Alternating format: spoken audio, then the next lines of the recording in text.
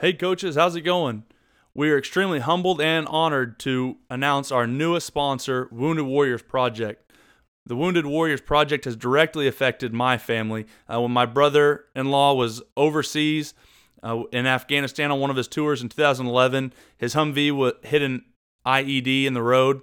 Obviously, all through his recovery, the Wounded Warriors Project was there to help him with a lot of things that we take for granted we don't even think about as far as clothing, toiletries, the necessities that we get used to that our soldiers that are wounded aren't always given. Since 2003, the Wounded Warriors Project has been a tireless advocate for our nation's finest, improving the lives of over 500,000 warriors and their families. Wounded Warriors Project led the charge in legislation to help caregivers and catastrophically wounded veterans, impacting two bills that have resulted in more than $3 billion in financial assistance, training, and health care coverage. Wounded Warriors Project is committed to helping wounded veterans achieve their highest ambition. To learn how you can support their mission, visit woundedwarriorproject.org. This episode of the podcast is brought to you by PowerLift. Again, we don't just like PowerLift because of their awesome name. We also use PowerLift at Broken Arrow and at Ankeny to design both of our facilities. They not only have a great product, obviously, they're also a bunch of good dudes. Just like our former guest, J.R. Conrad. It's a bunch of guys that love football. They want to help you. They don't just want to sell you equipment. They want to help your program be the best they can in the weight room. PowerLift is a trusted program that's designed the University of Oklahoma, University of Iowa, Baylor University, and Mater Dei High School's weight facility, and that's just here in the past few years, obviously along with many, many more. Let PowerLift take your unique needs and use them to design your state-of-the-art facility. From concept to completion, choose PowerLift. Powerful ideas, powerful results. And as always, made in the USA. Go check out PowerLift at power-lift.com. Our other powerful sponsor, this episode is also sponsored by Sideline Power. Sideline Power is the industry leader in coaching communication, offering cutting-edge technology and innovation. Sideline Power helps coaches around the country elevate their programs to the next level with new and used headsets, in-zone cameras, drones, portable sound systems, timers, and obviously much, much more. Sideline Power works one-on-one with some of the most influential coaches in nationally ranked programs in the high school football. Again, they don't want to be stagnant. They don't want to just be middle of the road. They want to work hard. They want to be the best. That's why they work with some of the nationally ranked programs in high school football so they can continue to grow. They continue to help coaches push the envelope of player and program development. From NFL-level coaching communication to cutting-edge video technology, Sideline Power encompasses a full array of products needed to unleash the full potential of any program. Throughout the expansion of their product offering, Sideline Power has remained committed to offering quality coaching communication at price points for every program. One of our favorite parts about Sideline Power is they're family-owned and operated with a customer-first mentality. Sideline Power is truly the number one choice for coaching communication. To visit Sideline Power, visit sidelinepower.com. You can email them info@sidelinepower.com, or you can just give them a call, 800-496-4290. This episode is also brought to you by SkyCoach. SkyCoach is a proven sideline replay technology that will give you the advantage over opponents utilizing anything else.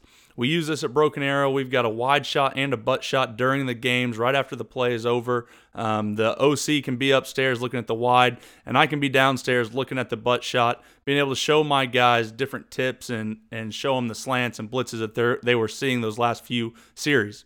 24/7 support, a flexible network that works in any stadium and in any size crowd, and the most reliable, innovative software available.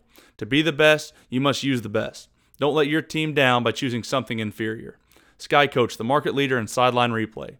You can visit them at myskycoach.com to learn more. Again, guys, for us to be able to keep bringing you these amazing coaches and for us to be able to keep meeting with these amazing coaches, please go help out our sponsors. There's the one that pay our podcast bills, and so we trust these guys, and we bring them to you out of trust. We've either used them, we know that they are good people or family-owned, and we see what their product can do for your programs. So help out the podcast, help out our sponsors. Go check them out and and think about them first whenever you are going to buy some of these products. On today's episode of RTP, we talk with David Alexander. Coach Alexander is the head coach for Broken Arrow Tigers, where I am currently the offensive line coach and where Coach Walls used to be the offensive coordinator. Prior to being at Broken Arrow, Coach Alexander was the offensive line coach at Jenks High School for legendary head coach Alan Trimble. He was also a 10-year veteran in the NFL, playing for the Philadelphia Eagles and the New York Jets. Listen as we talk with Coach A about his NFL draft experience and his 10-year career with the Eagles and Jets, competing against the likes of Lawrence Taylor and Reggie White, and lessons he has learned in coaching over his career as a head coach and a position coach. You can follow Coach Alexander on Twitter at DA_Alex72. Hope you guys enjoy.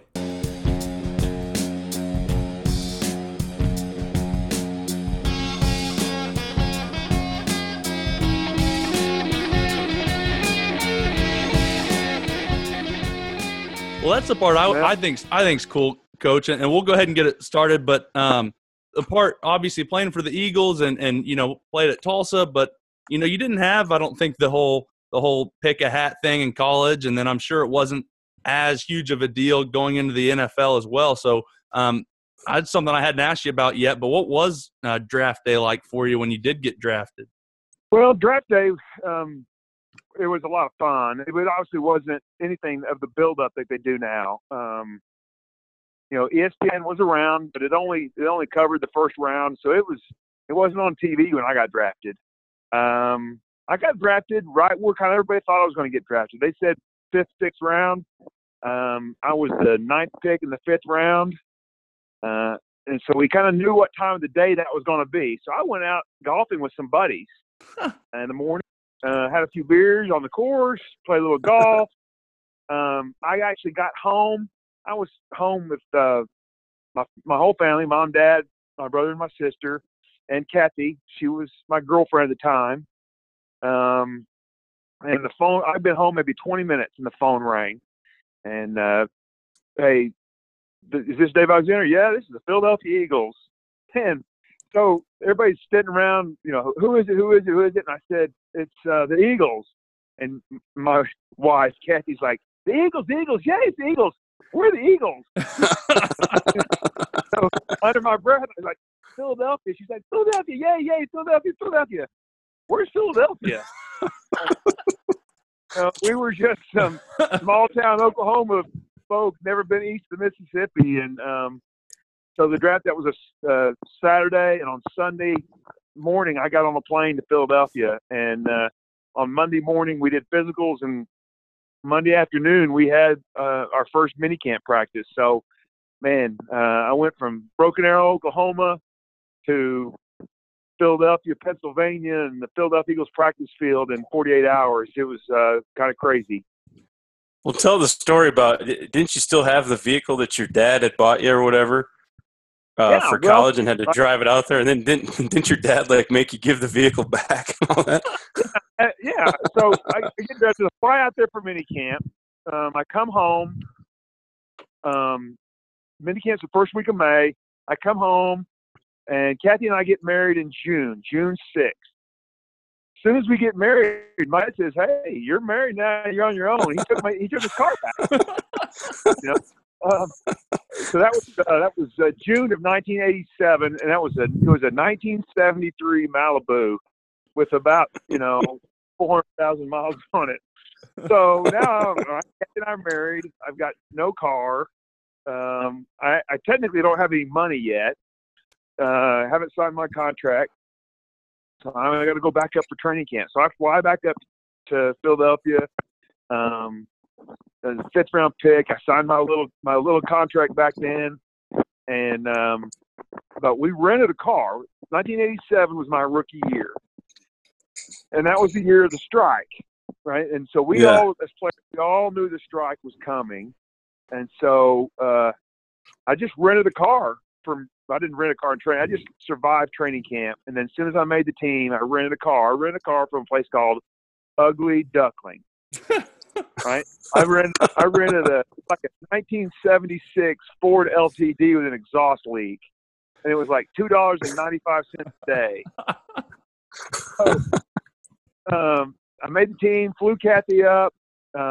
We rented the Ugly Duckling, and I drove that for 3 weeks until the strike hit. And then when the strike hit, I came back to Oklahoma. I bought a 1987 Ford or Chevy Blazer and drove my Blazer back up to Philadelphia. Nice. What color Blazer was it? Yeah, it was Battleship Gray, man. What else you get when you live in Philadelphia? That's freaking badass. So, okay, so you get drafted. I'd love to have that car back, by the way. I'd love to have that Blazer back. However, there was a guy I used to watch like MTV Cribs all the time, and Rasheed Wallace had it was that year too. It was like an 87 or an 88 Blazer. And he's like, man, it's the only vehicle I could fit in. So he had this huge orange like Blazer with like 300,000 miles. And he's making $60 million. But that's what it made me think of instantly, because that's what he kept saying. Man, they just don't make these Blazers like they used to. I would kill to have that back. That was an awesome vehicle. Well, going into it, I would think that first year it being a strike, I'd think that'd be a pretty difficult thing to be going through. And I know you've talked about it a little bit with me, but how is that as far as, some of these guys, at least they've been, I know you weren't paid as well back then, but they've been paid a couple of years. They're in their fourth year. They've got some probably saved up knowing it's coming, but you've got, I'm assuming, no job. You just got out of college, so you've got no money. Right. And now when you think you're about to make some money, they've got a strike. And so you're just kind of sitting, what goes through your mind with that, or what are you trying to work on or do while you guys are in this strike for you don't know how long? Well, that's a great question, Rowdy. Yeah. Okay. My first year of my contract, right? I'm supposed to make for the year. I'm going to make $68,000, which at that time and even now, for what teachers make, that seemed like a fortune. Because Kathy and I mean, she was working as a waitress at Chili's, and I didn't have a job until I got drafted. But we're living in Philadelphia, and the cost of the living is a little higher, right? And now we're going to go on strike for 4 games, which is a quarter of the season. So you take away a quarter of that 68,000, right? So you're losing 17,000 of that. And now you're like, how are we going to survive for a year until my second year to make a little bit more money and pay for, living in Philadelphia? But of course, we were young and no kids, and we thought making 50,000 we were rich. Yeah. And so the only thing about the strike that was so odd for a young man from Oklahoma, Pennsylvania and Philadelphia especially, is such a blue collar town that they love their sports, man. The Eagles and the Flyers and the Phillies and the Sixers, that all mean so much. Those the Philadelphia fans, when the strike hit, there were a lot of teams where some players crossed the picket line and went back, and nobody in Philadelphia. It was just not going to happen. And we were out there picketing as players. We were picketing just like you see on TV in the other strike. And we had thousands of other union workers out there picketing with us. I mean, we had the local, steel workers, pipe fitters, and the Teamsters. And we had more people outside the stadium picketing for games than people that actually went into the games. If you go back and research that, that first strike game at Philadelphia, I think there were 5,000 people in the stadium. And there had to be 30,000 people outside picketing. It was crazy. Good Lord. So Dave, you get drafted. Obviously you go up there to mini camp. Talk a little bit about how the mini camp and the fall camp has changed from your days to what it is now. Because I think people will get a great laugh from that. And I'm sure it brings back great memories for you too. Well, well, we could talk about this for the whole rest of the hour. But my very first mini camp practice, like I said, it was 48 hours later, right? I was sitting in my house in Broken Arrow, and I'm going through practice, and I bet there were probably 60 players there at that first minicamp practice, right? You had the 45-man roster from the year before, the draft picks, and a few free agents.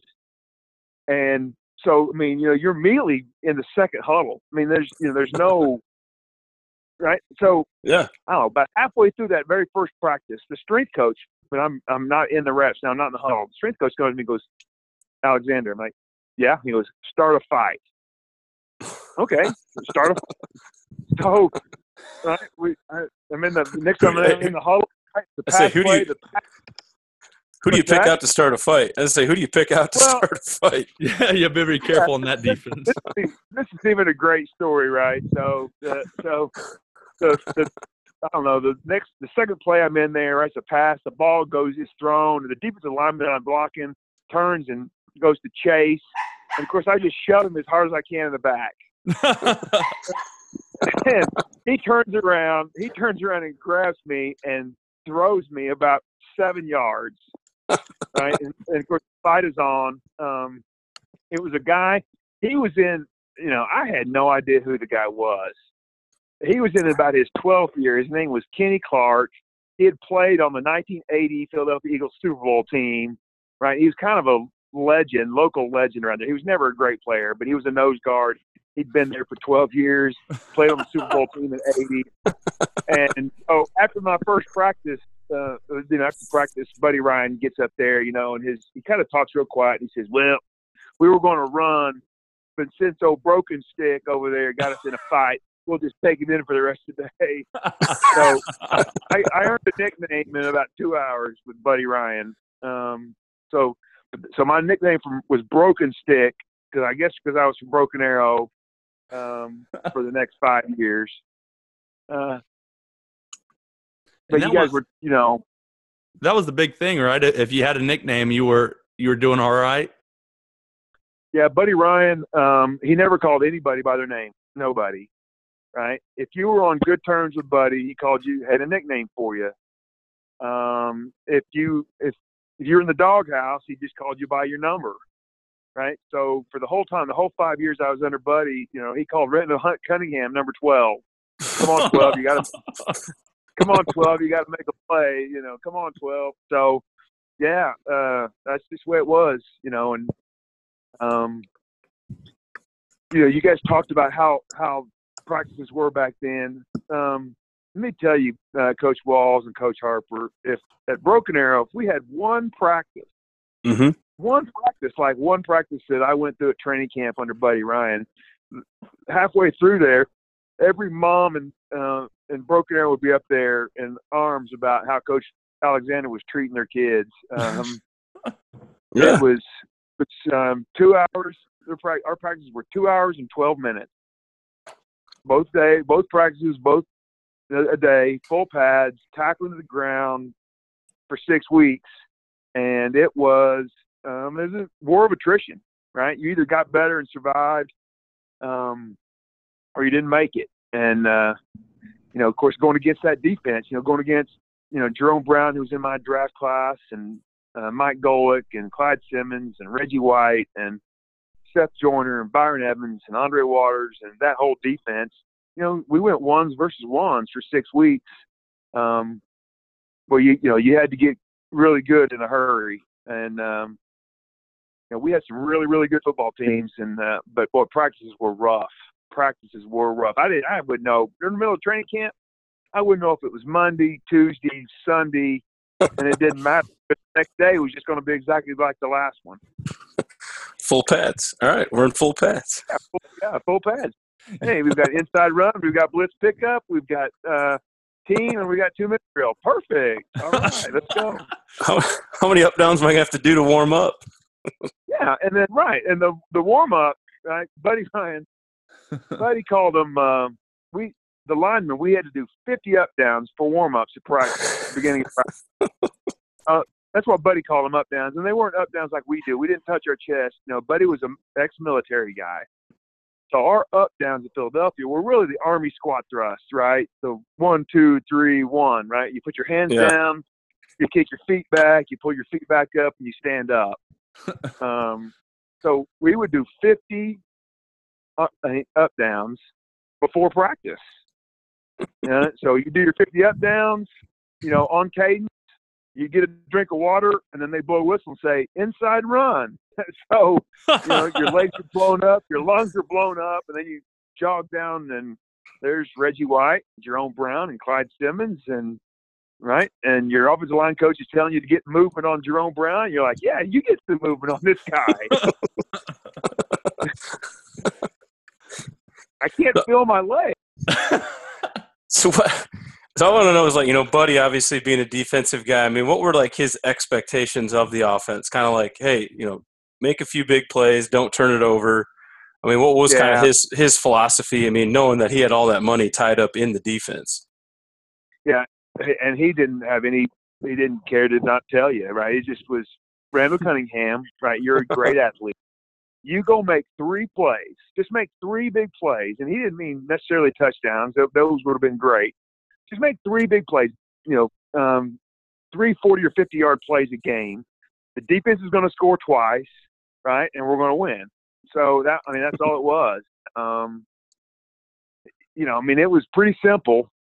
Of course, you didn't call him Randall. Hey, 12, you go make 3 plays, we're going to win the football game.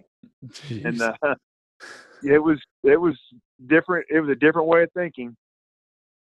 I was about to say, I think you'd get fired for the warm-up and for calling kids by their number. I don't think you'd be able to do any of that anymore. I know. You can't do it, man. You can't do it. I tell you, and Buddy was so pro-defense. And I don't know about anti-offense. He just did not care about offense. Yeah. Right. So this will explain his thinking about offense. Our offensive playbook, all our even number plays went to the left, and our odd number plays went to the right. Because you looked at everything from the defensive side of the ball. So when he wanted you to run a blunt 34. Right? He wanted that to go to the defensive right. Wow. Right? That was our inside zone, blunt 34. Right? Blunt 35. And so he wanted that to go to the defensive right. So, but you can imagine, right? I show up 48 hours after being in Broken Arrow. We go to a meeting. We install 3 run plays and 2 pass plays. And 45 minutes later, you're in the huddle. And they call, Brown left, blunt 34, and in my head I'm going, all right, Brown left, blunt 34, that goes to the left. That reminds me of 15 zone at Tulsa. All right, zone to the left, right? And the whole time and then you look up and there's Clyde Simmons. You're like, holy shit, I gotta step here and hit Clyde Simmons, and I've got to climb this linebacker. I got to climb up here and block Seth Joyner. Hey, great, piece of cake. Hey, the ball got back to the line of scrimmage. Great play. All right. Great play. 2nd 10. 2nd and 10. All right. Win. Give me a plus, coach. I always enjoyed looking at your playbooks that you get to bring out. And I remember there's one of the protections, and I think you got to be all by yourself at center. And I'm looking at the protection, and underneath got written like, this protection sucks. Yeah, well, come on now. I mean, that's the dumbest thing in the world, right? Let's see. Let's double fan here and leave the center with his right hand between his legs on a 4-yard island with a NFL nose guard, right? I mean, who dreams up this stuff? That's what I know. And that's some of the stuff that I picked up from you, and I always loved working with you because it made a lot of sense, and it's obviously not something you think about, but you always had some of the why behind it, and you could always tell a story. Well, dude, if we would double fan and I got Dan Saliamua on top of me, my snap hand is useless, right? I'm gonna be 3 yards deep, as soon as the quarterback's catching the snap. So he's like, I'm not a huge fan of double fan. I'm like, hey, it makes sense to me, We put that in, right? It's easy for an offensive coordinator, playing the New Orleans Saints to say, all right, we're playing. Yeah.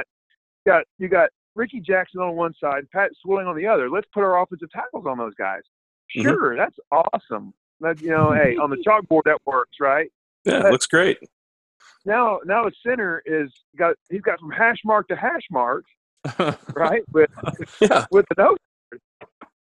And so it was snap and hang on, right? For 20 passes that game. Thank God you had a mobile QB, though, right? Yeah, exactly. He's just going to hit it up in there. Hit it up in.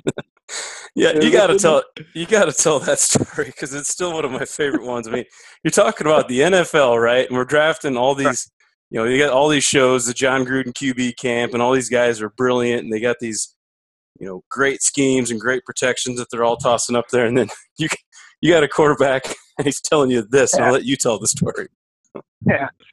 Well, we had, and Buddy Ryan and all his infinite, let me go all the way back to the beginning, right? Buddy Ryan has all his infinite wisdom about offense. He'd taken this lifelong 3 technique from North Carolina State, a kid named Reggie Singletary, and the kid was a massive human being. And he put him at right offensive tackle, right? The guy had never backed up in his life, and now he's trying to pass protect NFL defensive ends. Well, he's playing somebody, and he's having a rough day.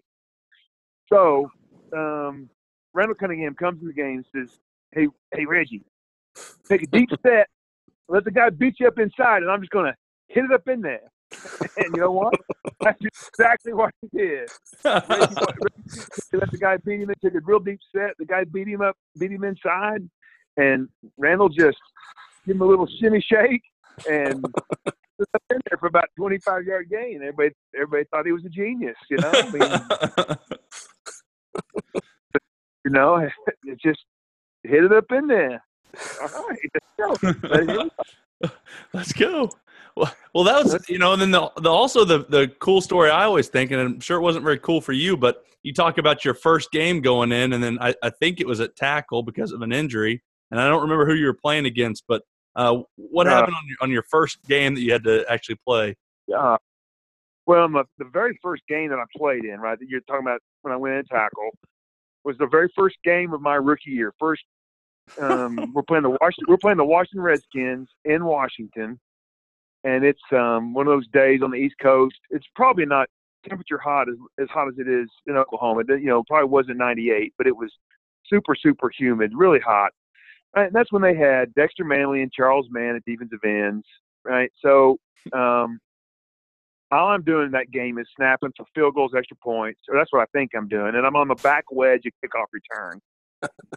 Well, about the middle of the third quarter, our right tackle's slow getting up off the ground, and I had been told I'm number 6. I'm the 6th lineman. I'm going in center guard tackle. Whoever, first guy. If anybody gets hurt, I'm the first guy in the game. Well, I see our right tackle getting up slow, right? So, he finishes that series and he comes to the sidelines and I beat the trainer to him. Right? Saying, you're good, man. You're good. You're looking good, bro. You got this guy. You're good.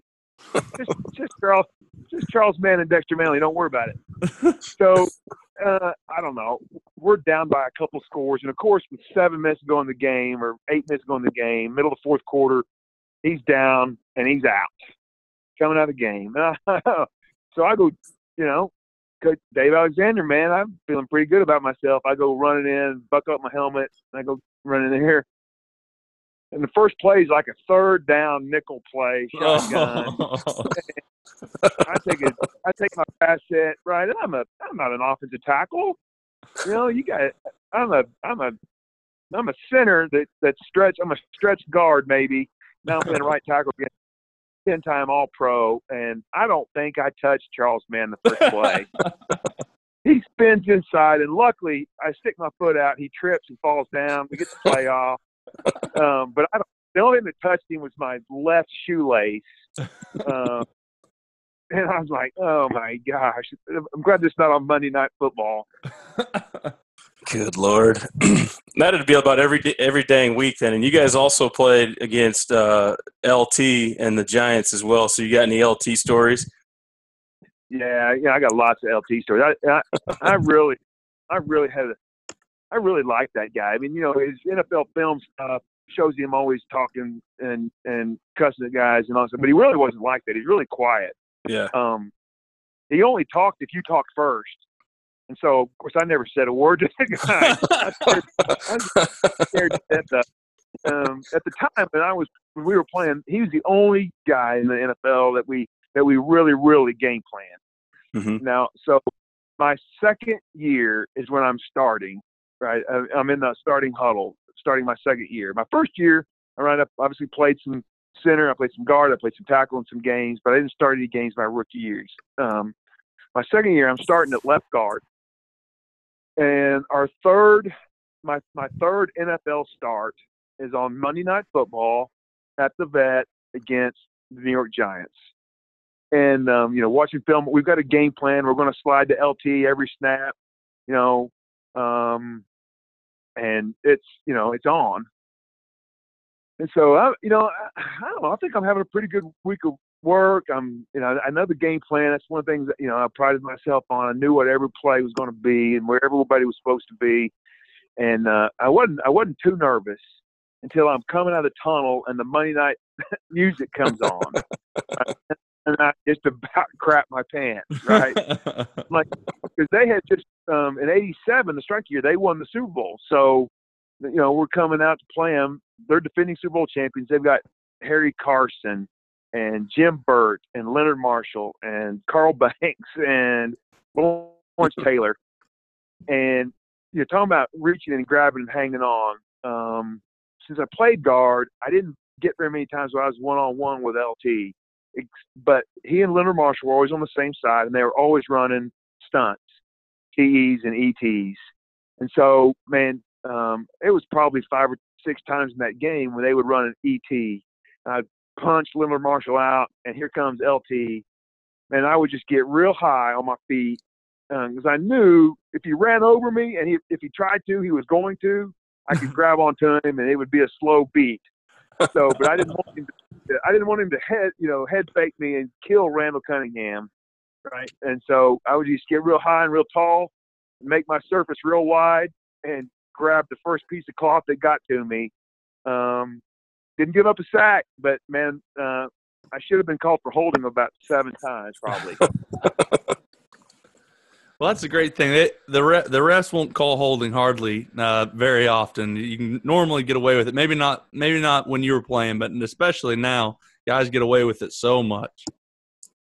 Yeah, the same thing. Everybody, you had to hold LT. I mean, everybody held him. Yeah. Anthony Munoz had to hold him. So because he was so good. So. And if they did call holding on you one time, they felt so bad for you, they were never going to call it again.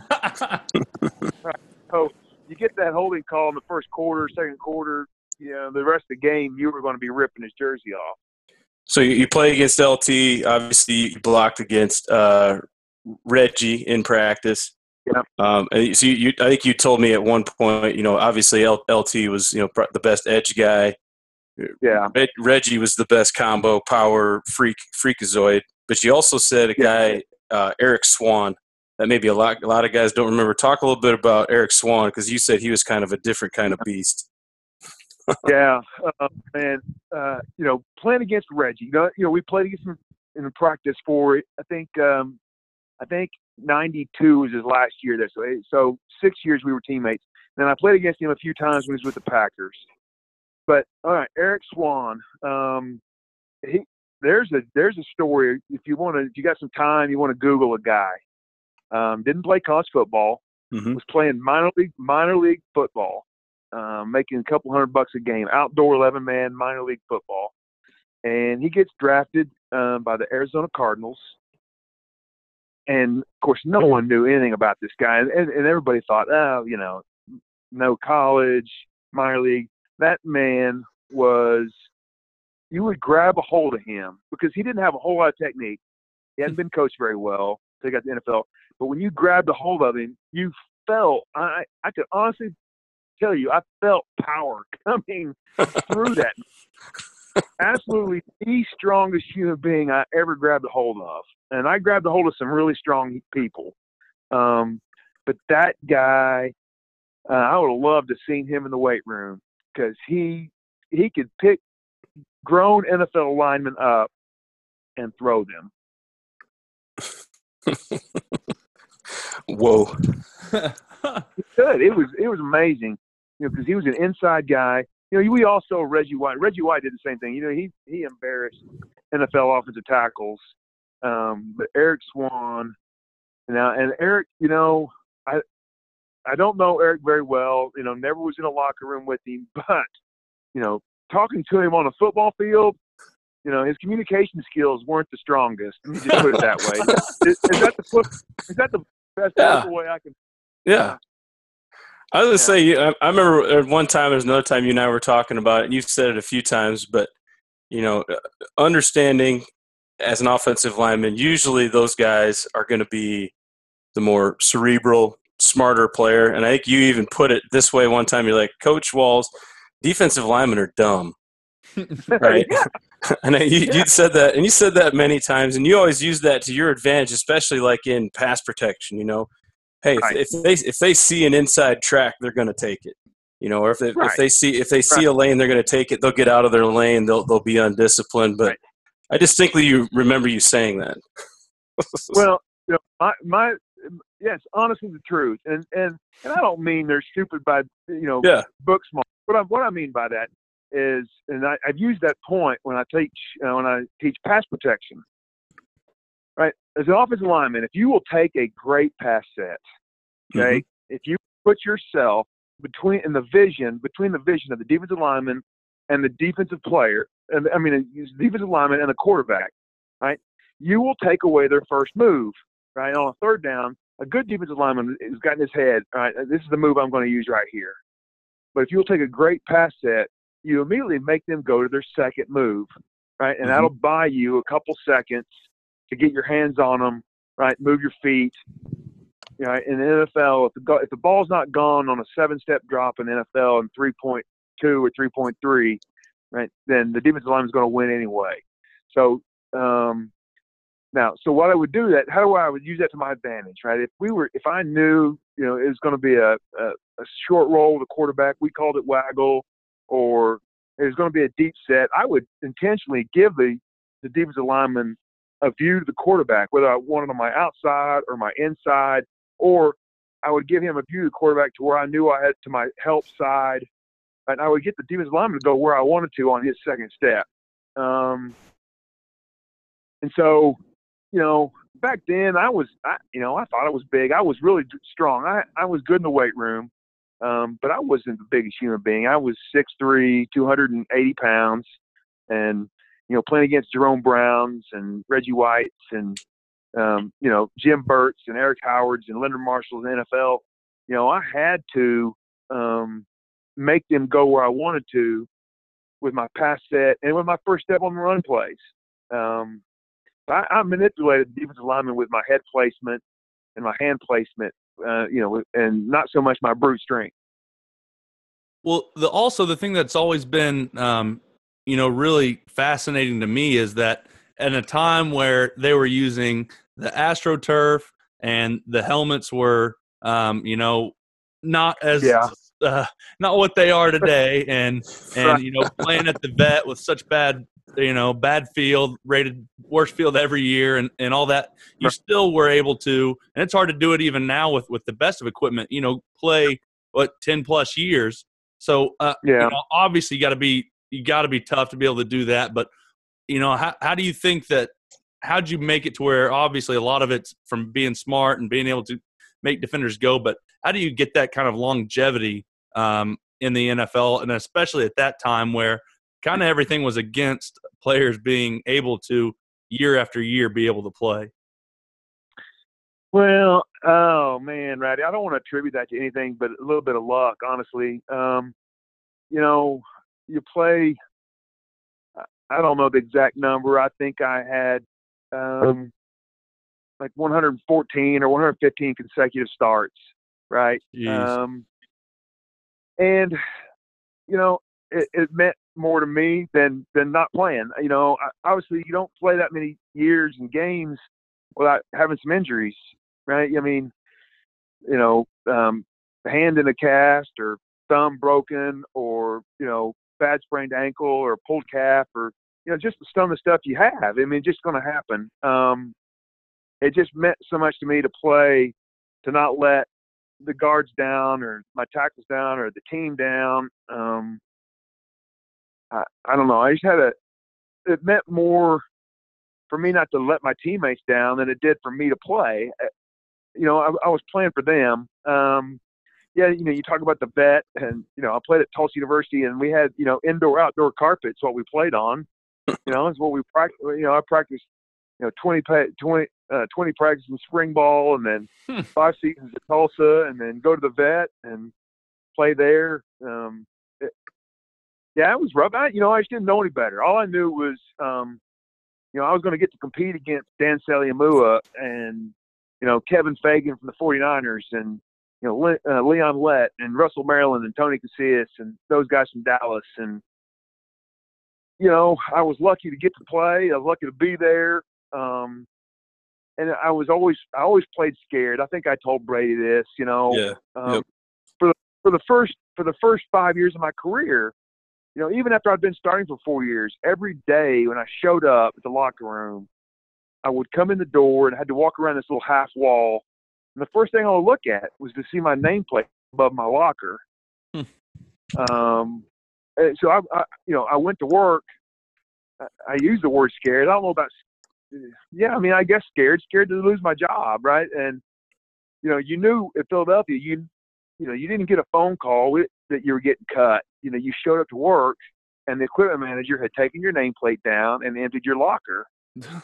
And then, so that's when you knew you turn around and you take your playbook and you go find your position coach and turn your playbook in, and they tell you to go to the airport and there's a plane ticket waiting on you. And so, if I felt like I missed a game or missed a play, then, my nameplate was going to get taken down and somebody else's name was going to be in my locker. How big of an adjustment has it been, Coach A? I don't know if I've ever really asked you this, but maybe I have.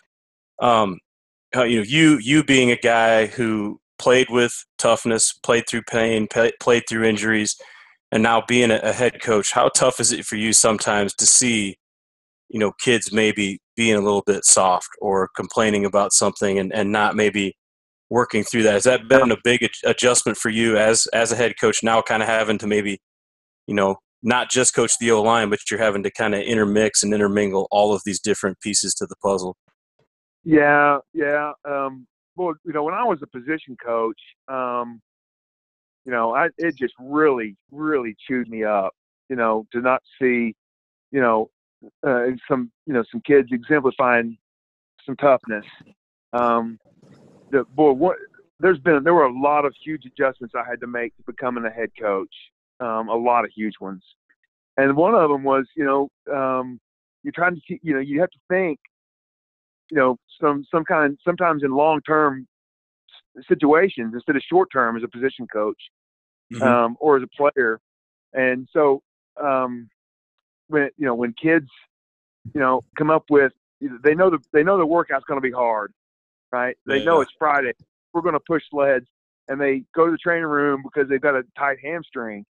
And you're like, you go in there and you want to say, hey man, your teammates need you out there, right? But you got to say, well, all right, young man, I need you to come back and play. The team needs you. You think you could fight through this a little bit, right? Because on Friday night we're going to play Jinx, we're going to play Union, we're going to play Mansfield, Texas, we're going to play Euless Trinity, and you're going to be sore, you're going to be tired, and it's going to hurt. Let's go see how that hamstring feels. And everything's changed. And I'm trying to change with it, Coach Walls and Coach Harper. It's football is still football. And when you put your hand on the ground, right, it's still going to be the toughest guy wins. Mm-hmm. Right? It's still a game of, right, physicality, and it's still a game of, if I can knock you down more times than you can knock me down, if I can forcibly move you someplace you don't want to be, if I can make you try to tackle me in space, right, that team is going to win every single time. But so it's how to teach toughness without, being demeaning. Being demeaning, right? Mm-hmm. And telling them they're not doing things right. Just showing them toughness and showing them what it takes to win tough football games. And so, what I've tried to do here lately, the last couple of years, is teach toughness to players that maybe need to be taught toughness by just praising kids that are showing the toughness. There you go. Our Carter Keys and our Kaiser Newells and Sammy Akims and those guys that are so tough every day, just pointing out when we're in a group team setting how tough Sammy Akim is. Sammy, you're the toughest son of a gun here. You know, Matt Kaiser, who you don't know, look at this guy block, right? Look what these guys are doing to other people, moving them off the ball, blocking, past the whistle sometimes. But by the end, trying to tackle Noah Cortez or Jamal Shaw, right? Look what those guys are doing to people. And so that, trying to teach through positive examples is kind of the way it is right now. Yeah, I like that, how you're having that conversation, trying to build that confidence and putting the onus back on the kid. Like, hey, man, we're counting on you. Your teammates are counting on you. I'm going to have to count on you in the fourth quarter. And then, on the same vein, saying, you know what, if you can't really go here, you're kind of testing my trust. So maybe, right. if you're looking to get the football in a big time situation, because I know that's what you want, guess what? This is going to be in the back of my mind. Remember right. that day when you were kind of tapping out and I thought you could have gone through it? Not breaking the kid down, but just letting him know honestly how you feel about it, Yeah. I had my big parent meeting. I had 2 really big parent meetings a year, and I just had my spring one. And this is always the biggest, most well-attended one. And I told my parents this right here. I said, yes, ability, right? Your ability to help Broken Arrow Tigers win football games is very, very important. But your dependability, your reliability, right, is more important, right? Your dependability to your teammates, your accountability to your teammates, and your reliability to your coaching staff, right, is just as important or more important than your ability. So because ability without effort or without want to is wasted ability. Yeah, it's going to show up pretty sporadically. I know that. Well, and then it's come a long ways. It's awesome to hear that, and I see it every day that how you have to do it now and preach toughness. But it's come a long ways from when, and probably for the better for the kids, but from when you were playing and you were in the NFL and you tell me that concussion story about having to ask the guard which way you guys were supposed to be. Yeah. That's one of my favorite ones too. Oh, yeah. I don't know how many concussions I had, man. But I can tell you 3 that were pretty good ones. Pretty good ones. We're playing Chicago Bears at Soldier Field, and I get hit in the head. I don't even remember the play that I got hit on. But I remember going back to huddle and Randall standing in the huddle, and he calls a play. Right, and this one, I know I'm in the game. I know we're playing the Bears. I know I'm on the Philadelphia Eagles. But the words that are coming out of Randall Cunningham's mouth don't mean anything to me. It's Chinese, right? So but just like Pavlov's dog, he says "ready, break," and right, I clap my hands, I turn around, I run to the line of scrimmage, but I turned to my right guard, a guy named Ron Solt. I said, "What's the play?" He was like, and of course I was a guy that told everybody, made all the calls, told everybody what to do. He's like, "What do you mean what's the play?" I said, "What's the play?" And he told me the play again, and then again it didn't mean anything to me. I said, "Is it a run or a pass?" He said, it's a run. I said, "Which way, right or left?" So he run to the right. I'm like, okay, here we go. So I snap the ball and I run to the right, and that went on for about 4 or 5 plays, and I didn't know anything. We came to the sidelines, and Ron Solt's like, "You okay?" I'm like, "Yeah, I'm all right, man. I'm gonna be fine. Just tell me what to do. Just tell me what to do, and I'm gonna be good." And that not being able to remember anything only lasted, like I said, 4 or 5 plays, maybe half the next series, and then I was good. But that's kind of weird. That was really, really weird. Yeah, we're a little ways off of that. And like I said, it obviously for the better for the kids, but it's Yeah. a big change, I'm sure, for you to go from that all the way to kind of what it's morphed into now. And so it's cool. It's cool seeing you do that stuff with those kids. I've always kind of been, my big fascination's always been offensive line coaches turn into head coaches. And now, we've talked to some on the podcast that they still are the head offensive line coaches. And then we talked to some like you that are the head coach, and then you help with the offensive line when you get over there. But I was curious, your first year, obviously it makes it easy having Walls and having Jake be the offensive line coach, but how was that Right. being able to turn that position over to a different coach? Well, it being Brady and Jake, that Coach Walls and Coach Alexander that first year was easy, right? I knew that Coach Walls knew as much or more than I did, and could teach and was able to teach the kids and get the game plan over across to them. And then when I hired you, right, when I first interviewed you, Coach Harper, right, what was one of the things I immediately told you? Right, it's going to be hard to work for Coach Alexander. Right. Right. I gave you a warning. Offensive line's my baby. But you do as good or better job than I ever did.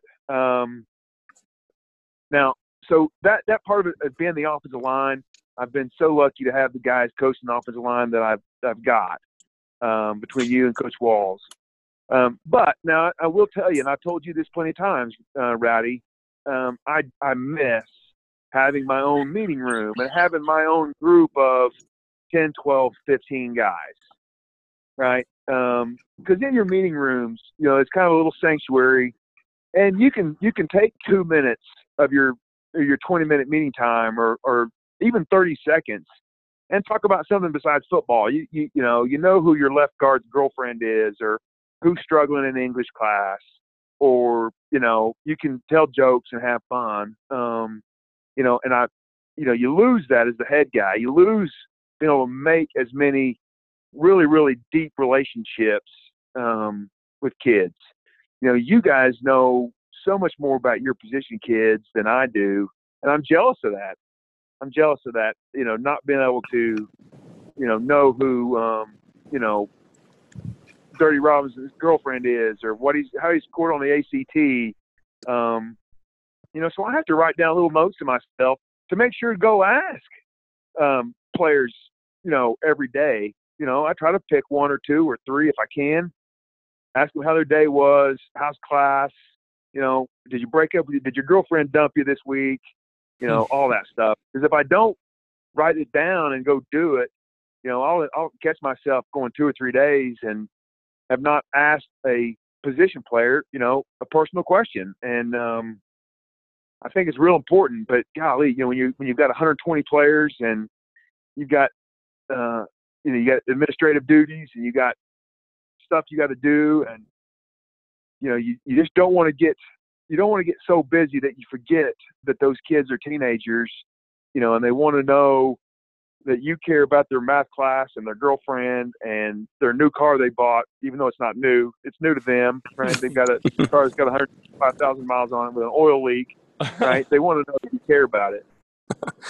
Coach, you worked for Alan Trimble too, and we've talked about him a bunch on the podcast, but I always thought it was just awesome how well he could handle. And when I say well, I know he got angry and perturbed many times, but he handled it way, way better than I probably would have. But all the arrows and behind the scenes stuff that he did, talk a little bit about, that stuff that you kind of learned from him. And I know you've done a lot of that same stuff at Broken Arrow, that a lot of your assistants don't know about. I got to hear a little bit more about it because obviously you and I were pretty good buddies, but talk a little bit about that aspect of the job and how important that is if you're going to be a head coach. Well, man, I've tried to do so many things that Alan did. I started coaching high school football, really late in my life compared to most guys, right? I got the job on the varsity at Jinx in 2006. So, I'm 42 years old when I get a job on the varsity. And I had a lot of life experiences. But to see how Alan, handled his staff, right? He gave them ownership, right? He gave the coordinators ownership in what they were doing. He gave them ownership over their staffs. And Allen was always so skating. That was the one thing that, for a guy of his accomplishments, always amazed me. He always put himself at the bottom of the lane, behind everybody else, and that amazed me for a guy. At that time he had, I think when I got there, they had 8 or 9. He had 8 or 9 state championships, right? And then while I was there, he won another 3 or 4. But it was never ever about Alan Trimble. He, if you asked him, he didn't have hardly anything to do with that except driving the bus. Yeah, he drove the bus. Yeah, drove the bus, and of course, there was those when he was driving the bus. Those were some of the scariest moments of my life. By the way. Oh my God! You never knew if you were going to. The JV nights were the funniest. When he would drive on the JV nights. I've got such a great story. We were coming back. We were playing JV in Tahlequah, and we're driving back. I'm sitting in the front row, and he's driving the bus. He's got a styrofoam thing of Charlie's Chicken on his lap. He's got he's holding the cell phone with his shoulder. He's talking on the cell phone, driving the bus with one hand, eating Charlie's Chicken with the other in a driving rainstorm. I'm like, I guess he's already lost his CDL license right by now, but so I'm not causing him any grief. But I'm thinking, we are going to be in a fiery car crash here, and there's going to be Charlie's Chicken chunks everywhere, and but he, nothing was below Coach Trimble, right? Doing the laundry, picking up the field, picking up trash, running errands for assistant coaches, making copies, breaking down film. He'd go get you food all the time. I mean, you're always fed. I mean, that was the cool thing. Hey, what do you guys want to eat? He'd get you out of class to break down. To be, hey, you need an extra day to break down Union? Yeah, okay. Hey, I'll get you out of class. I mean, little stuff like that just showed that he cared about you. Right, and just everything he did for you, and he was teaching kids and players how to be humble and how to serve without talking. Right, you would see Alan picking up trash on the field, right, or doing the laundry, right, and he's showing kids, even though he's as accomplished as a high school football coach as there is in the country, that right, you have to serve to lead. And when I got the job, when I get the job working for the varsity for the first time, I really didn't know the guy. We had been acquaintances. I had worked kind of with him when I was doing the youth league there in Jinx, and we met quite a bit and did some work together. But I had never been in the same room with him. Just to see a man of his accomplishments, not ever have a boastful moment. Never. And it just that was the first thing that stood out to me. Well, you talk about being humble, and it's probably why you guys get along so well. But that's something that you kind of skipped over. But me and Walls have talked about. A lot of people have problems with. But you're a 10-year NFL veteran, and coming back to coaching, and you go and you coach junior high. I mean, you're the junior high offensive line coach there for a while, and so kind of you would kind of talk through that. But there's just not many people that are even they played at some small junior college for half a year that are willing to come back and right away coach junior high. There's not many people that do that, but you did all the way from being a 10-year NFL offensive lineman. You started coaching junior high. Well, I did, Ratty. I did. I coached 8th grade football for 4 years at Jinx. And First off, I want to let you know, I absolutely freaking loved coaching 8th grade football. Yes. Okay. Loved it. I had 70 kids that we split up into 2 teams that wanted to learn. They were young and they were growing, and they were sponges, and I could tell them. I mean, I never did, but you could tell them the wrong technique, and they would just eat it up and thought it was wonderful. But when you taught 8th grade kids, when you taught them how to play football, and then they got it right, the smile on their face, and then have success was fantastic. I loved coaching 8th grade football. We were, I don't know, man. I have no idea.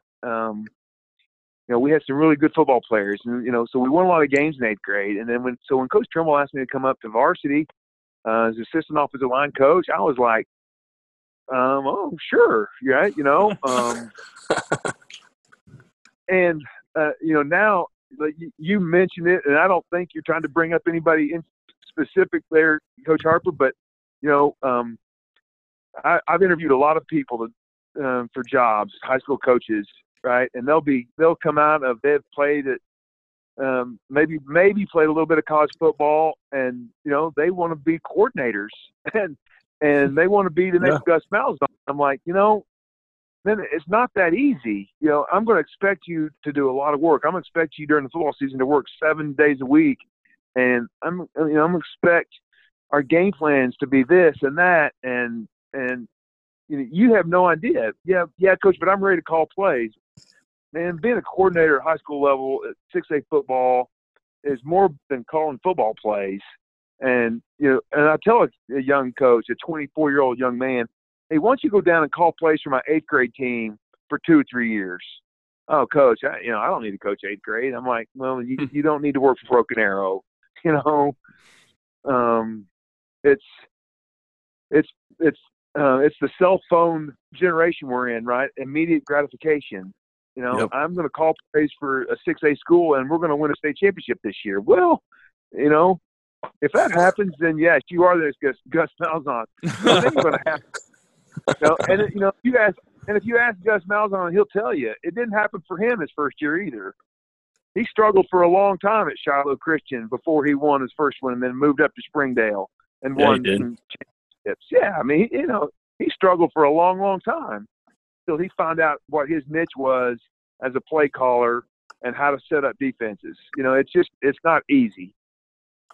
Yeah, I like what you said tonight in the draft. You talked a little bit about Mayfield, and you're like, I got a lot of questions, and you said I got a lot of questions about how he'll handle struggle. He was very, very successful every place he was at. Well, he's going to a place that's won 1 game in 2 years or whatever the heck it is. So, I mean, I think it brings up a lot. A lot of these young guys go into it, all they've faced is success. They hear how awesome they are. Well, all of a sudden something goes bad. How are they going to handle it? Well, if you're at the high school level in a big school like Broken Arrow, man, if you haven't experienced that stuff yet or haven't had that in your life, it's going to be a really, really difficult deal. So I couldn't agree more, man. I loved coaching lower level ball. It did teach you to remain humble, but it also forced you to simplify things. And I think that's going to be true at any level. If things are too complex, it's going to fall apart eventually, unless you have, guys at Stanford. Well, how many times in Baker Mayfield's career, right, high school, right, even that you have 1 year, I think it was 6 or 8 games at Texas Tech, or at OU, how many times in those in his career has he been on the sideline of a team that had less talent than the team he was playing, right? At OU, they always had better talent than any team they were playing, right? Every team they played, they had at least equal talent. Yes. When he was in high school, I mean, every game they played, they had better talent than the team they were playing. Yes. Sorry, he's going to go to Cleveland. He's going to go to the Cleveland Browns. Does the dude have moxie? Is the kid smart? Does the kid have arm talent? Yes. Check all those boxes. Now he's going to be on the sideline of a team every week. The team they're playing against has equal or better talent than they have. Mm-hmm. So you're going to struggle. You're going to throw interceptions. You're going to get sacked. You're going to, it's going to be rough. How you going to get up, right?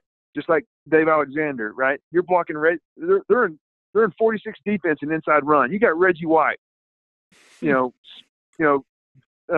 sweat on the football, right? Are you going to get better, right? Are you going to say, man, football's not for me, and check it in?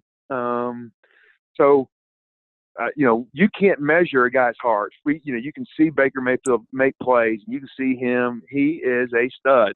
And he could probably get up on the board and draw every coverage and every pass combination and tell you what to throw against man and what to throw against zone and what run plays are great against this box and that slant, and do all that. But what's it going to be like when, right, J.J. Watt is 4 inches from the center and you're in man protection up front, and you've got 2 seconds to get the ball before J.J. Watt hits you in the collarbone? How are you going to handle that? And not only that, I mean, you're going to have 36 million reasons to just be like, you know what? Hey, I got my money. Right. How much do you really like it? Is it worth it for this? That's why I always loved hearing your opinion on quarterbacks because obviously you didn't play quarterback. I mean, you probably would have been a stud, right? If you would have. Oh yeah, I'd have been. But your other son was a quarterback, all right, Kyle. So I always liked, honestly, to have these conversations with you, and they're all out there trying to find their next franchise QB in the draft right now. But I always like listening to your insight because obviously you've been in a lot of locker rooms. You'd seen a lot of quarterbacks. You'd seen a lot of different ways to lead. So I was just appreciated some of your insight about that as far as saw that worked, things that didn't work. What are some things you're looking for in your high school QBs now? Because you've obviously said, hey, our quarterback here is going to be the face of Broken Arrow football, and here's kind of what we expect of you. Yeah. Well, quarterbacks, right, you are – on the outside of the locker room, on the outside of the football field, and up in the stands, right? You are the face of the program, right? I mean, you're the most in every high school to the NFL. But in the locker room, the best leaders don't want to be the face of the program inside the locker room, right? They need to be going around the locker room and be the builder up, or right? They need to be the supporter of everybody else in there. The best quarterbacks I've been around are the most humble, as far as their accomplishments. If you've got a self-promoting quarterback, man, it doesn't ever end well. Yeah. Go look at Bill Parcells, rules for drafting a quarterback.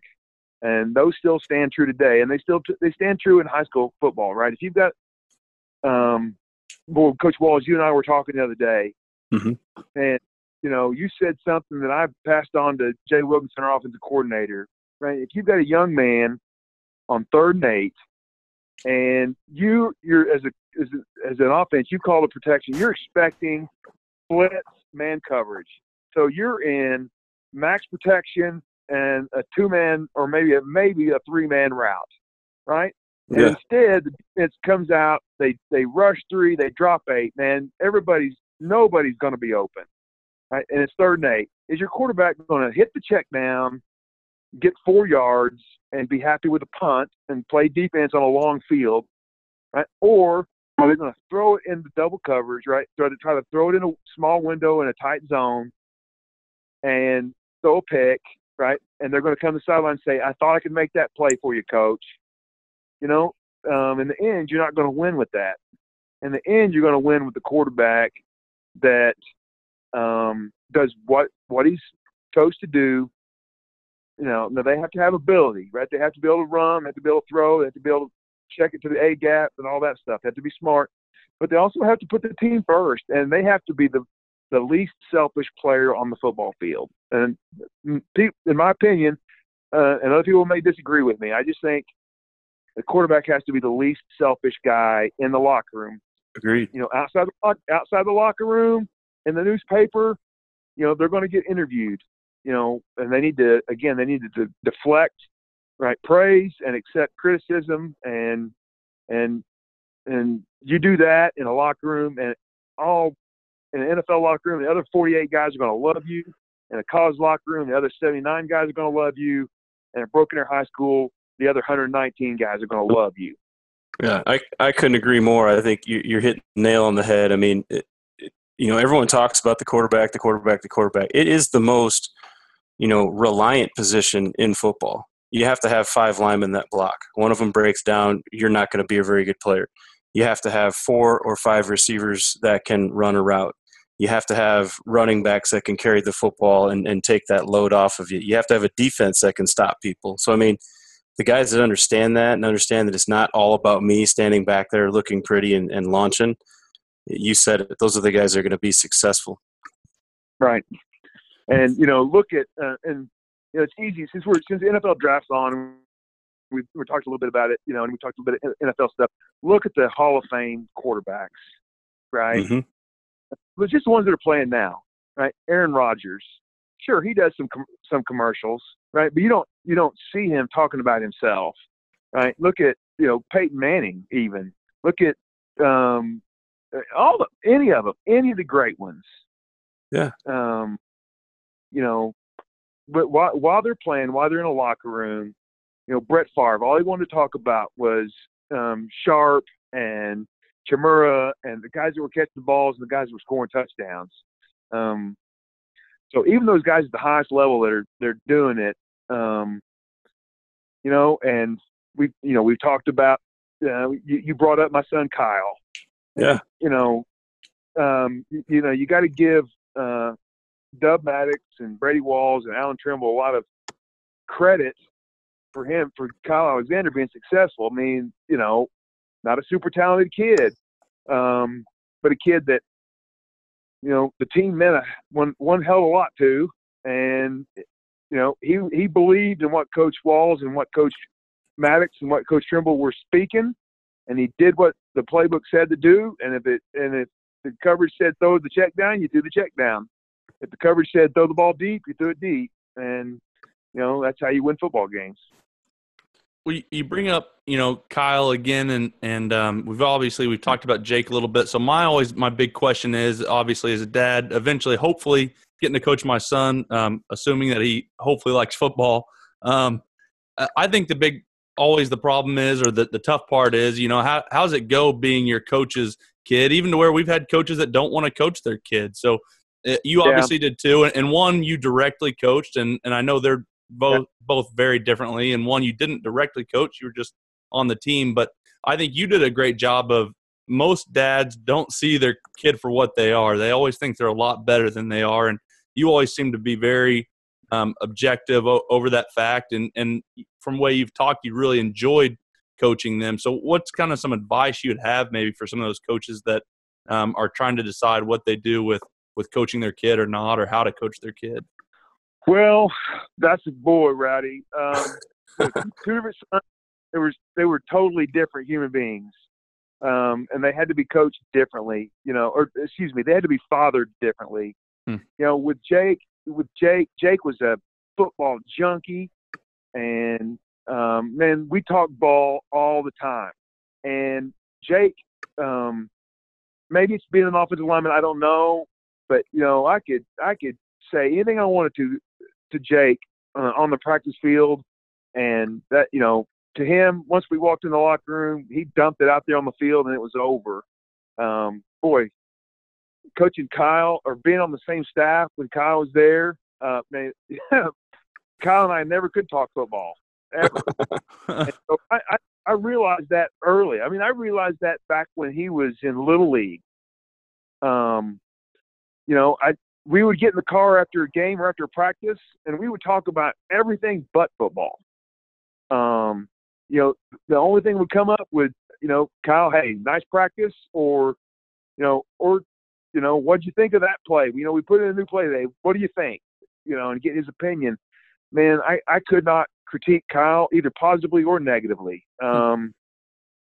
It's, and my advice to other dads that are coaching their sons, or if you've got listeners that have a daughter and they're coaching them in girls basketball, whatever, right? Coach them, but be their parent away from don't be a coach 24 hours a day. Be a dad and be supportive. And you gotta read your own kid just like you read your other players. There's some players you can chew their butt out and it works great for them, it works good for you. And there's some, you better get your point across with a hug and a dap them up and tell them you love them, but please don't fumble again.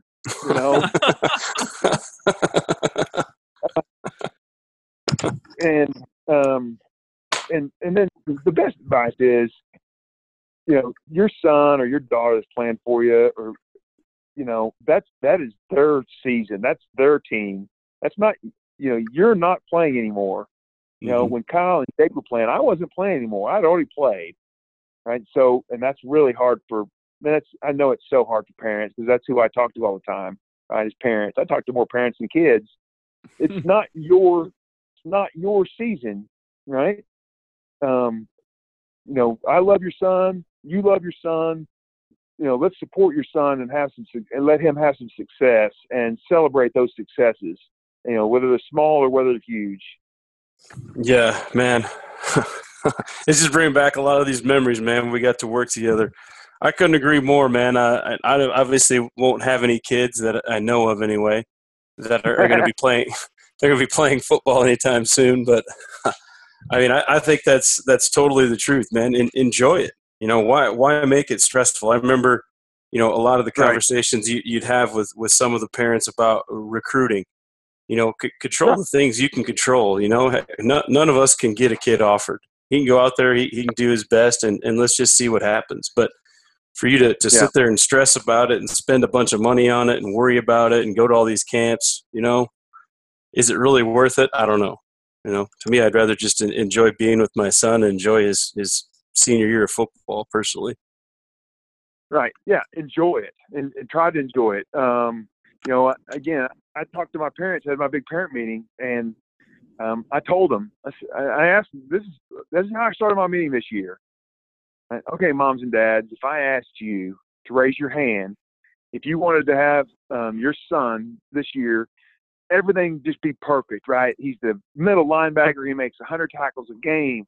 He's the wide receiver, and he's catching 10 passes and 6 touchdowns, right? If he's the starting quarterback, and he throws for 6,000 yards and all this stuff, every one of you would raise your hand, right? And they all nodded, right? All right, parents, separate question. If I ask you all, do you want Broken Arrow Tigers to win a state championship this year? Right? Every single one of you would raise your hand. Now, if I ask you parents, right, if you had to give up dream 1 to get dream 2, how many of you would raise your hands? Right? And I said, honestly, parents, not very many of you would raise your hand, right? And now, so all the coaches' dreams are to put together a team that plays so well together and things go right and we don't get any injuries, that we are able to win a state championship. So when we can mesh those together, your dreams and our dreams and your kids' dreams and the football team's dreams together, right? That's when we'll win a state championship. That's when we're a team and it all comes together. And I understand parents and I understand kids. If you ask the team, what's your number one goal this year at quarterback? Hey, I want to be all-state quarterback, and I want to throw for 4,000 yards, and I want to get a scholarship to whatever university. Well, you can't control whether you get a scholarship to Monmouth State, right? And you can't control whether you're the all-state quarterback. What happens quarterback if you throw for 4,000 yards and 35 touchdowns and only 4 interceptions, and you've had a fantastic year. But some quarterback across the state throws for 5,000 yards and 60 touchdowns and no interceptions, right? He's going to be the all-state quarterback, right? Does that mean you had a bad year because you didn't reach your goal? No, you had a great year, So don't set your goals on something that you don't have any control attaining. Set your goals on stuff that's easy to attain, or not. Well, not. Excuse me. I don't want to say easy to attain. Set your goals on things you can control. Yes. Yeah, you can't control the level that you're going to play at. You can't control how someone else thinks about you as a player. I mean, to get mired up in all those things, and then to blame other people for that, oh, my coach ain't getting me a scholarship, or coach isn't getting me a look. It's like, hey, man, there's been a lot of people through here to see you, and they're passing. Right. There's nothing you can do about that. Go to a place where they want you, or, hey, maybe it's not in the cards, but at the end of the day, you could have an unbelievable senior year and, walk out with a ring. Right. Exactly. If I had a suitcase of scholarships, I'd hand them to my seniors every year, but I don't. And I work my butt off for these kids, and we get more kids scholarships, Brady, when you were there, and now Jay's doing it. We had more kids sign scholarships this year than anybody in Oklahoma. Yeah. We had 13 kids sign scholarships, and 7 of those 13 are going for free. They're not going to pay one dime out of their pocket. I think Jinx had 2. Union had 11. They had a bunch. I think Owasso had 4. We had 13 kids. So we're working our butts off. But you can't control, right? If Nick Saban doesn't want to sign you, then David Alexander's not going to be able to get talk to Nick Saban. Nick, you really need to sign. Yeah, he's really a great kid. Nick, you owe me one, man. No, I don't. Well, Coach, it's been awesome. We're glad that you got on and talked to us. I was talking earlier. I was too afraid to ask you earlier, so I'm glad Walls made me. But always at the end, I always ask the coach, when you're watching another team's offensive line, what's something they'd be doing that would make you think really highly of their offensive line coach? Well, I obviously listen to a lot of you guys' shows, so I've heard the question, and a lot of guys have the same answer, and so I'll chime in on that. Right, finishing every block is important, right, for those linemen.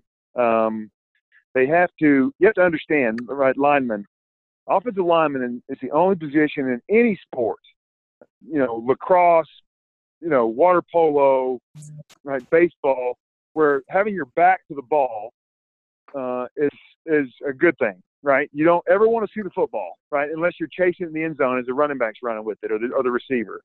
Mm-hmm. So let's finish our blocks going forward, right, and then that way you'll never see the ball. You'll be on top of your defender. But when I'm a fundamental guy, good footwork, good steps, good eye discipline is real important. I think eye discipline can take care of a lot of lack of ability.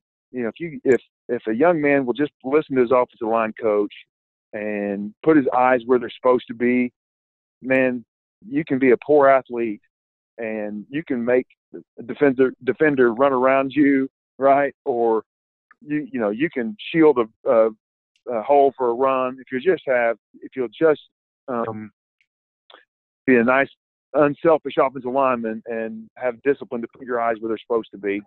That's awesome. And obviously you had some really good offensive lines when you were over at Jinx. I know Jake's senior or junior year, you guys were the offensive line to be, and you guys were mean and physical. And I know you've talked about even, doing some things through film with them as far as counting how many guys were in the tight shot at the end of the play. And so I always try to pick up little things like that from you. And so I'm just glad that I get to it. There's not many people get to go ask about whatever. Hey, what are we going to do against Bear Front? Hey, Coach A, we're thinking about putting this in. How would you block this? How would you do this? And then, it's kind of like those guys when we visited Rice.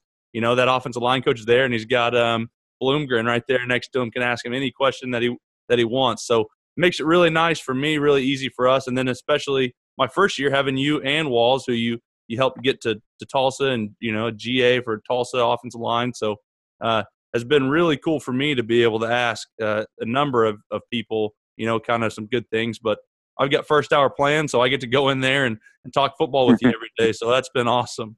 Getting to talk ball is the best part of being a coach, right? When the kids aren't around, just getting on the board and drawing some stuff up, and it's a lot of fun. And I appreciate you humoring me, Coach Harper, and let me get the pen every once in a while and draw some stuff up. I appreciate it.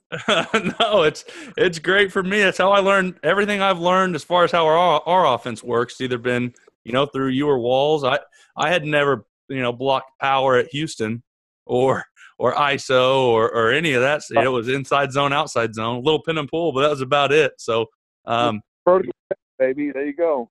Well, that's what you were like. So, how'd you know what formation you guys were in? I said we were in no tight ends, no matter what. So it didn't really matter what formation we were in. I think there's only a couple ways they can line up when we don't have tight ends. I almost got fired that day, I think. What do you mean you didn't know the formations?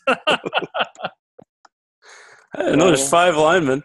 That's right. Yeah. That's all there ever was. There were a bunch of guys wearing 80 numbers running around. I don't know. That's right. Did a lot of backing up. So all that I learned has been fun, and it's cool, and learned it from you and Wall. So it's obviously been fun for me. But it's been exciting, and glad that you got to come on and talk to us. Obviously, we get to talk every day, but it's cool to sit down and hear some of those old stories because you've got some really funny ones. Oh, well, thanks, Coach Harper and Coach Walls, man. I love it, man. You guys, some of my best friends and two of the best coaches I've ever been around, both of you. And I don't know if the people on the podcast know that Coach Harper is just 27, and you're the most mature 27-year-old I've ever been around, Coach Harper. So I know you've only set your goals to be in Broken Arrow, but you can do anything you want to do, brother. You can do anything you want to do. I appreciate it, Coach.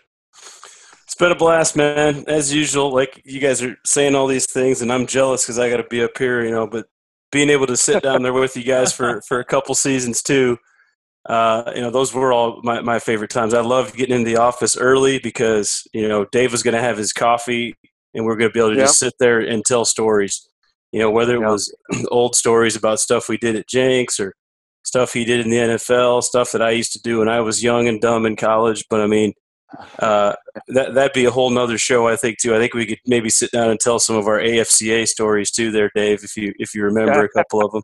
Yeah, we have to change the rating on this podcast to tell some of those, but yes. Well, I mean, that's why I think people kind of enjoy this podcast, and I know the feedback that we get, it's like we just feel like, we're in the office there with you guys. And honestly, sitting here and BSing with you and Harper, I get to do it a little bit, more often now, but through the podcast, but it just feels like old times, man. So I appreciate you coming on. And as always, we'll have to get you on again because it's just too much fun to not have it. And that'll do it for this episode of RTP. We want to again thank our sponsors, PowerLift, Sideline Power, Sky Coach, and Team Attack Academy. Make sure and check those guys out. Help grow our community by telling other coaches about Run the Power. And if you enjoy running the power, go get your shirt, long sleeve, or hoodie at runthepower.com. Also, if you have any topics or any questions you would like for us to discuss in the next podcast, simply rate our podcast and then leave a comment in the writer review section of the podcast app. This will help our podcast rating as well as it'll allow us to answer the questions you all want answered. Make sure and go check out our blog at runthepower.com. Follow me on Twitter at Harper_Coach and Coach Walls at Coach Brady Walls. Run the Power now also has its own Twitter and Instagram, and you can find that at Run the Power. Hope you guys enjoyed this one. Talk to you soon.